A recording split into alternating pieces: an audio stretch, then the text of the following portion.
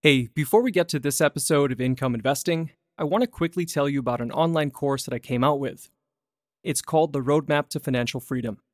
To make a long story short, I talk about how investors and entrepreneurs can build enough passive income to replace their expenses and become financially independent.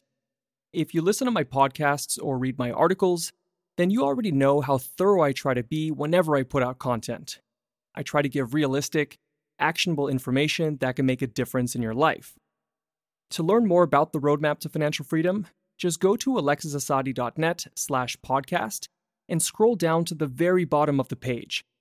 There's going to be a link to a 2-minute explainer video that you can watch. The course costs under $10, and I explain why it's so inexpensive in that video. Again, it's alexisasadi.net/podcast. That's alexisasadi.net/podcast.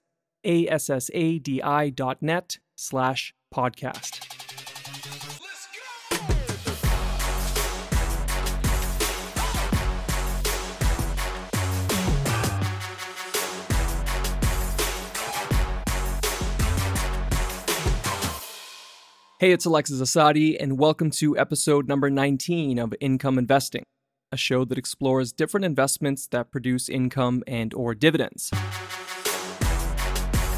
Thanks as always for tuning in. This is the only podcast that focuses exclusively on investing for passive income. We cover everything from real estate investment trusts to income funds to bonds to peer-to-peer lending and anything else in between. The focus is on the US and Canada, but I'm obviously grateful for everyone who joins us. Listeners of the Income Investing podcast concentrate on revenue-producing assets for a few reasons. First, their dividends can supplement your current income, and if you get to a point where your investment income is higher than your expenses, then you are considered to be financially free. Second, many of these investments can also appreciate in value, so they can pay income on a monthly or quarterly basis and create profits via a capital gain. Third, there are a lot of options to choose from, so you can diversify across markets and industries while still maintaining the consistency of earning cash flow. And fourth, a lot of these investments can be made with just a few $100s, so people in nearly all financial situations can employ this strategy of building wealth. Of course, this is not an exhaustive list of why we like income investing. One of my personal favorites is that I find it to be easier than trying to guess which investments might go up or might go down in price. There's a degree of stability that I have not been able to get with other investing methods. So today we're going to continue to examine mortgage lending as an income-producing investment. We are approaching the tail end of the segment, which we began way back in episode number 10.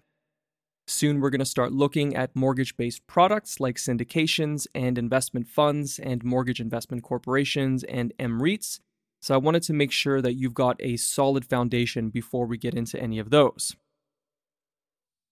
We'll begin today's show by answering a question from one of our listeners. If you have something that you'd like me to discuss, you can always let me know at alexisasadi.net/podcast. Just scroll down towards the bottom of the page and you'll see a box where you can type in your question. This one comes from Logan, who lives in Toronto. Logan had heard that you're able to make direct mortgage investments by using funds within your RRSP account. So he wanted to know whether this is in fact the case and asked me to shed some light on it. For clarity, RRSP stands for Registered Retirement Savings Plan. It's a Canadian program that encourages people to save money and invest by providing tax advantages. It's similar to a Roth IRA in the US. Many Canadians know that they can borrow money from their own RRSPs to make a down payment for their house, but this is not what Logan's referring to. What he's saying is that you can lend money to someone else and secure it with a mortgage using funds from within your own RRSP. And when you pull money out of your account to do so, it does not trigger a withdrawal penalty. Logan, yes, you can do this. It's called an arm's length mortgage. You can lend money and collateralize it with a first, second, or third mortgage, as long as the borrower is not related to you. Basically, you open up a self-directed account with a trust company like Olympia Trust or Canadian Western Trust or B2B Trust. You then transfer over to them whatever you want to invest from within your existing RRSP.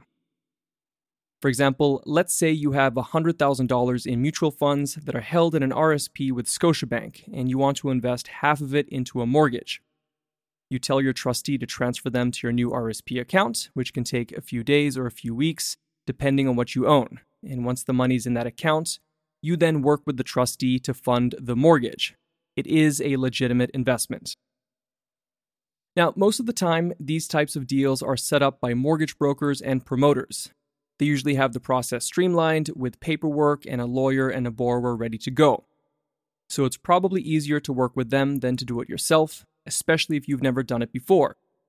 Obviously, nothing is done for free. They take their fees out of it, often from the origination fee, and there are going to be costs to open up and maintain the account with the trust company.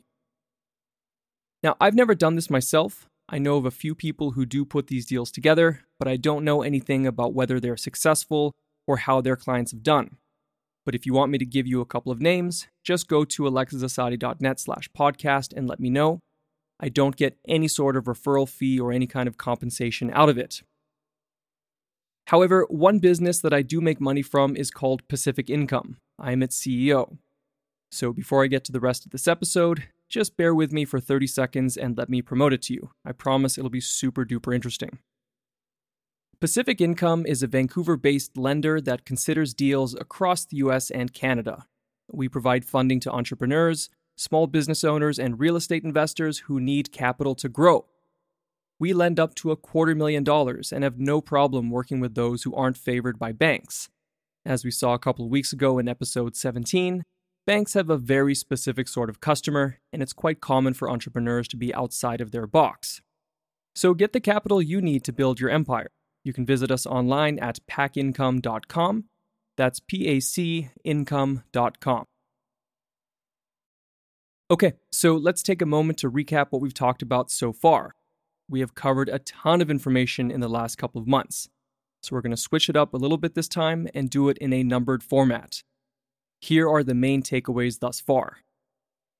Number 1, a mortgage is a legal instrument that is used to secure a debt against real estate. It's not a loan in and of itself. A loan is usually evidenced by signing a loan agreement or a promissory note, which is then secured to the real estate by the mortgage. Number 2, a mortgage can prevent the property from being sold without first repaying the debt. So let's say there's a $100,000 house with a $70,000 mortgage on it. If it's sold, the first $70,000 will be paid to the creditor, and the seller can keep whatever else remains, which in this case would be $30,000. Number 3, a mortgage can also allow the lender to foreclose on or take possession of the real estate if the borrower defaults on its obligations. Number 4, one of the most important concepts to know is the loan-to-value ratio, or LTV. This describes how much debt there is on the property when compared to its value. So let's take the earlier example where we have a $100,000 house with a $70,000 mortgage on it. The LTV is 70% because 70% of the real estate is encumbered by debt. If the LTV is greater than 100%, then that means that the property is worth less than what is owed to the creditor. That's also called being underwater. Number 5, if there's more than one debt that's registered on the property, then those debts must be repaid in chronological order once the property is sold. The first mortgage gets paid first, the second mortgage gets paid second, and the third mortgage gets paid third, and so on and so forth. Number 6, mortgages can make money for lenders in a few different ways. The most common one is by charging interest and fees and late payment penalties. As well, the borrower should have to reimburse the lender for all of its expenses, including its legal fees. Number 7, like anything else, mortgage loans can be awful investments if the lender is careless. There are all sorts of risks, including origination risk and default risk and liquidity risk. But thankfully, there are also lots of tools that we can use to mitigate those hazards. Number 8, loan agreements and promissory notes can be sold off to other investors. As such, they can fluctuate in value. It is possible to earn a capital gain if you sell it for a higher price. For example, you might sell that $70,000 mortgage note for $75,000. This is all done on the debt market, where anything from bonds to consumer financing agreements are traded, and this gives mortgage lenders a degree of liquidity. Number 9, all loans are impacted by the policies of central banks like the United States Fed and the Bank of Canada. They can influence the interest rate that regular banks have to pay whenever they borrow money. That triggers a chain reaction, which is then felt throughout the economy. Their decisions can also cause loans to rise or fall in value. Number 10, there's a large market for private, non-bank loans. This is where a lot of real estate developers, for example, get financing for their projects. It's not just a place for desperate people and desperate businesses to borrow. And finally, number 11, a lot of entrepreneurs and business owners will choose to borrow money instead of to raise equity from outside investors. They might do this for a few different reasons. In many cases, it makes more financial sense to take out a loan instead of to give up shares in your company.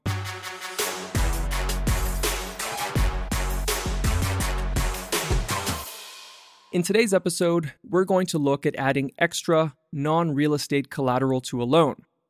So in addition to registering a mortgage, how can a lender get more security?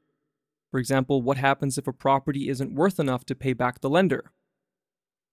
How can the lender cast a wide net over as many assets as possible to help ensure repayment? I want to preface the rest of this show by saying that investors always have to look at the worst case scenario. We have to think about every possible risk and then try to manage them. Declining property prices are just the beginning of it. We've got to include everything from bankruptcy to fraud to fires, flooding, earthquakes, tornadoes, death, and widespread destruction. We have to cover all of our bases. Of course, the chances of all this happening to one of our investments are slim, but if they do occur, we have to be prepared, and unfortunately, that can mean having some pretty grim discussions. I don't like talking about foreclosures and lawsuits, and like I mentioned before, I've never even come close to foreclosing on someone, but we as investors have to take a clear-eyed perspective. Sometimes things just go wrong, and that's the reality of business. So today we're going to have some of those conversations from the context of mortgage lending. What if we have to foreclose and the LTV is too high to get our capital back? What happens if a borrower goes bankrupt? What happens if the borrower dies while he still owes us money? How can we protect our capital in those circumstances? And is a mortgage always enough to do that? To begin, I want to make sure that we're on the same page with a legal concept. You might remember a famous line from the former governor of Massachusetts and presidential candidate Mitt Romney.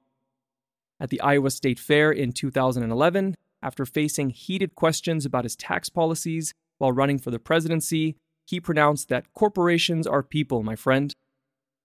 While Governor Romney took flack for that statement and was widely seen as an out-of-touch elitist, he was basically right.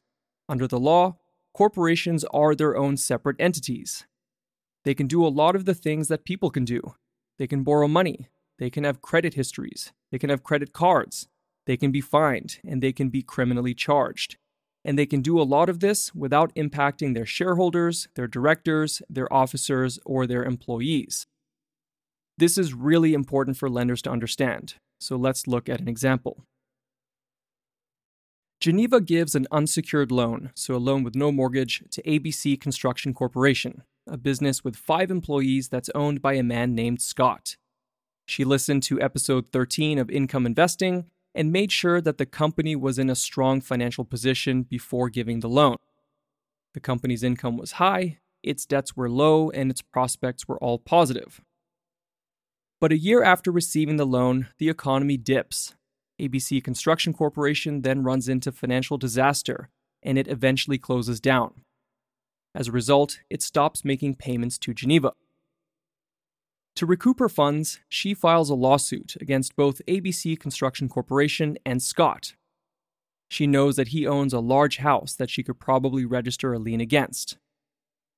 After going to court, the judge finds the company liable for the debt and orders it to pay it back. But he dismisses the case against Scott because Scott was not the borrower. The loan agreement was between Geneva and ABC Construction Corporation. However, the company has no assets left and simply can't repay the debt. Geneva's lawyer then demands to see the business's bank accounts and records. After getting them, he looks for evidence of fraud and wrongdoing or any attempts by Scott to transfer assets out of ABC Construction Corporation.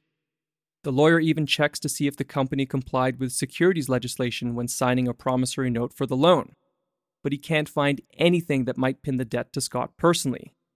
Unfortunately for Geneva, it is impossible for her to recover the loan.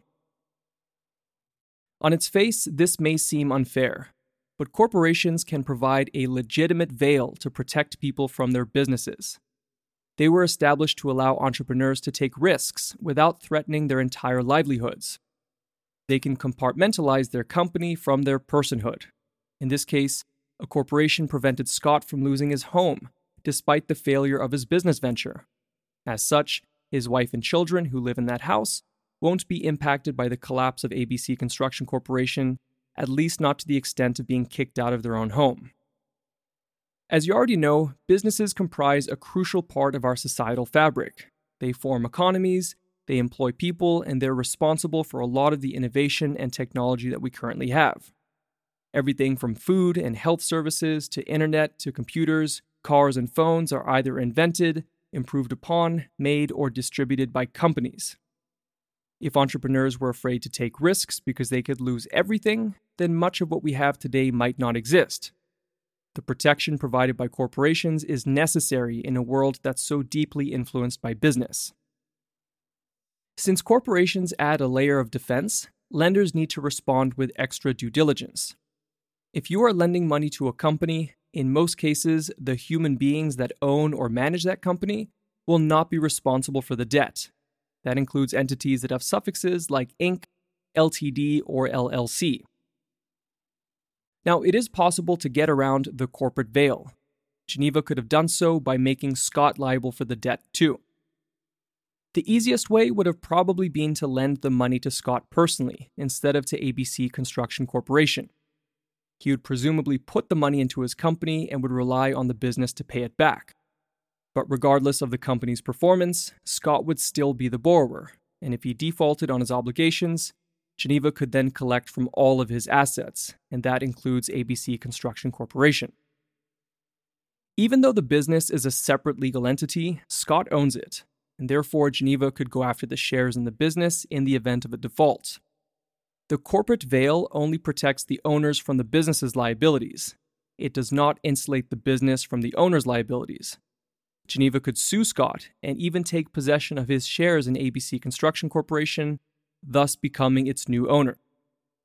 It wouldn't have helped in this case because the company is defunct, but I'm just trying to make the point that corporations offer protection in one direction, not two.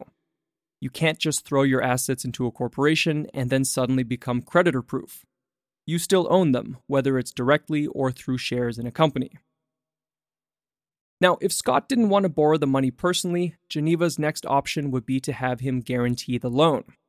ABC Construction Corporation would execute the promissory note, but Scott would sign a separate document called a personal guarantee. This would mean that he would be personally liable for the business's debts. Once the company defaulted on the loan, all of Scott's assets, including his house, would then be exposed to risk. Using a personal guarantee is therefore one way to add additional collateral. They are very common when lending to a corporation or another business entity. Now, personal guarantees are not just used to bypass the corporate shield. They can also tie other people into the debt. For example, Geneva could have requested that Scott's wife also signs a personal guarantee. It would be effectively the same thing as co-signing for the loan. It would allow Geneva to collect from Scott's wife's assets and not just his. For example, let's say that Scott personally guaranteed the loan to ABC Construction Corporation, but his wife did not. Geneva wins the lawsuit, and the judge orders both the business and Scott personally to repay the debt. Geneva then attempts to register the judgment as a lien against Scott's house. However, the court refuses it because the house is owned by Scott and his wife together. The court rules that a lien would hurt Scott's wife, which would be unfair because she had nothing to do with the loan. It was a deal between Geneva, ABC Construction Corporation, and Scott. So why should his wife suffer the consequences for that? Geneva would have had more success if the wife guaranteed the loan, because then she'd be on the hook for it too. Another instrument that lenders can use to add more collateral is called a General Security Agreement, or a GSA. This is a document that gives creditors a registered position on all of a company's assets.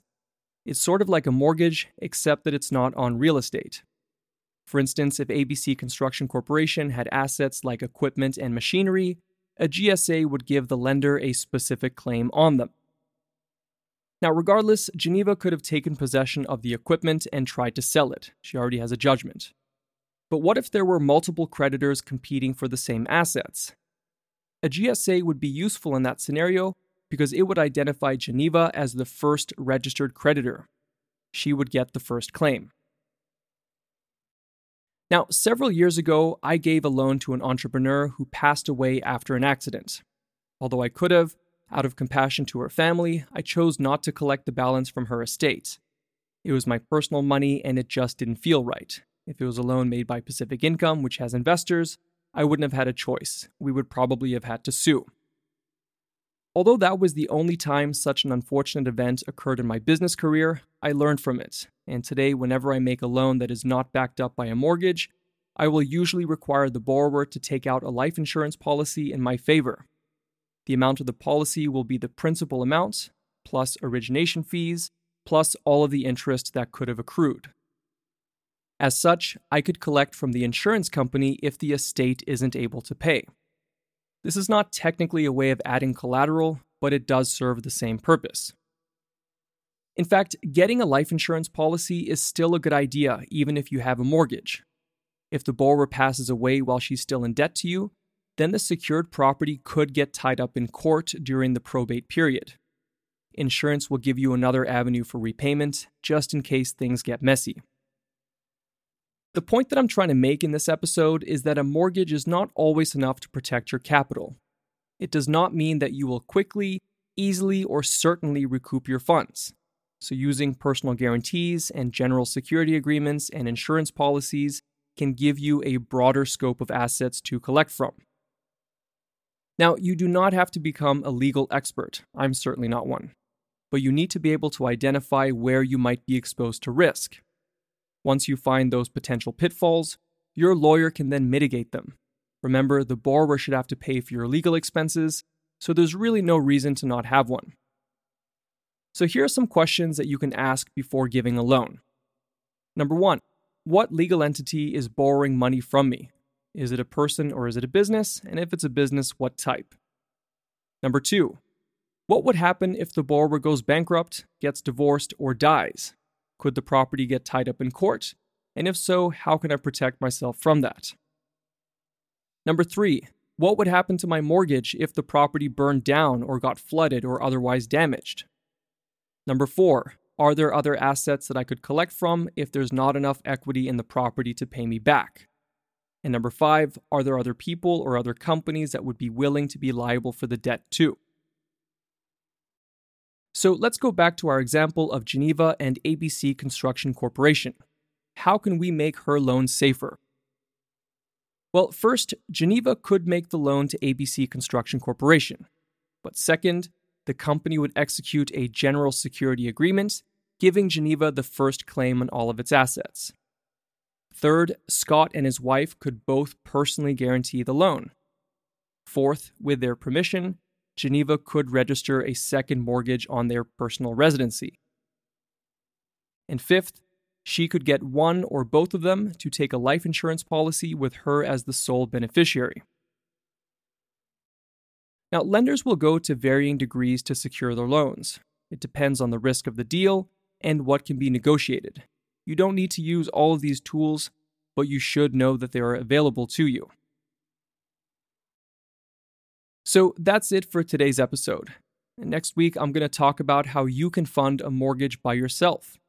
If you're intrigued by the prospect of earning interest from real estate lending, I'm going to walk you through some of the most important steps. It's basically going to be like a checklist.